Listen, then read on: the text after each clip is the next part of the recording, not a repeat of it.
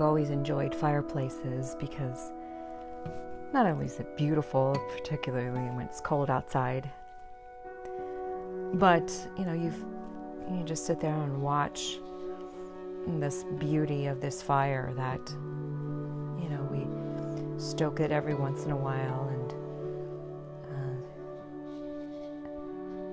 and it can be very calming and soothing.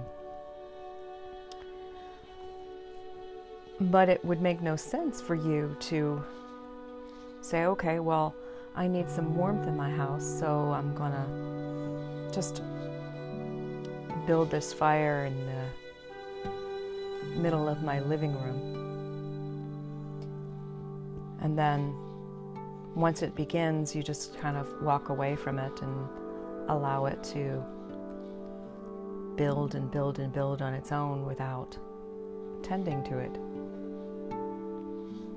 And pretty soon you know that the fire has consumed your living room, and it begins to have all this smoke building up to the point that it suffocates others, right? And then it goes into your kitchen and begins to consume everything there. And then it crawls upstairs and consumes everything there as well.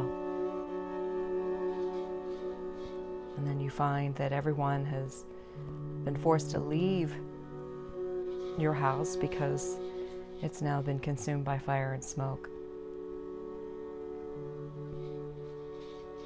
So fire can be very good when it's contained in a fireplace where it has one place to go in terms of the smoke. It goes up the chimney.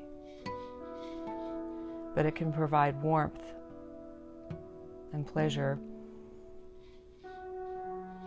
And so it's the same way with our emotions, right?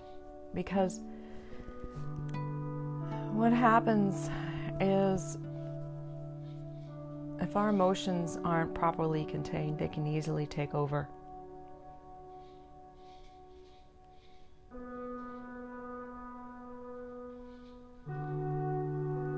And they control us. They control our actions. They control our words.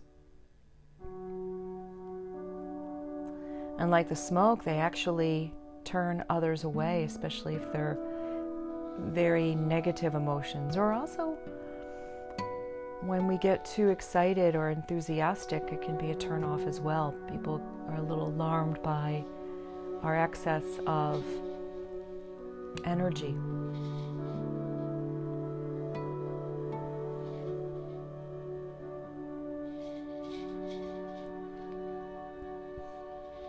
So it's important for us to contain our emotions in the safety of a fireplace, because we know that the fire is good and the fire gives off energy, and our emotions can provide the energy behind our actions if it's strongly controlled and has a safe place to manifest. So the next time you hear someone say, oh, well, I'm just living by my emotions, just smile and just see how that works for them. Because eventually our emotions are going to go out of control and burn others. So what we do is we strengthen our emotional regulation, our capacity for that, by being able to sit by ourselves in meditation or mindfulness, or just sitting quiet and strengthening that capacity to discern whether our actions and words are appropriate in past situations. And rather than letting our emotions burn out of control in situations when we are being pressed. We remember those moments of mindfulness and inner peace to kind of put a covering over that emotion so we have the most appropriate response.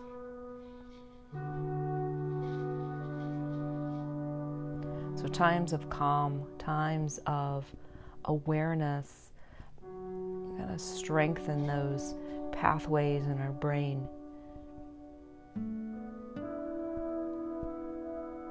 They speed up those pathways so that they too will kick in the times that we are being stressed.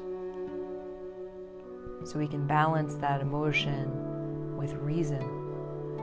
They work together rather than against one another.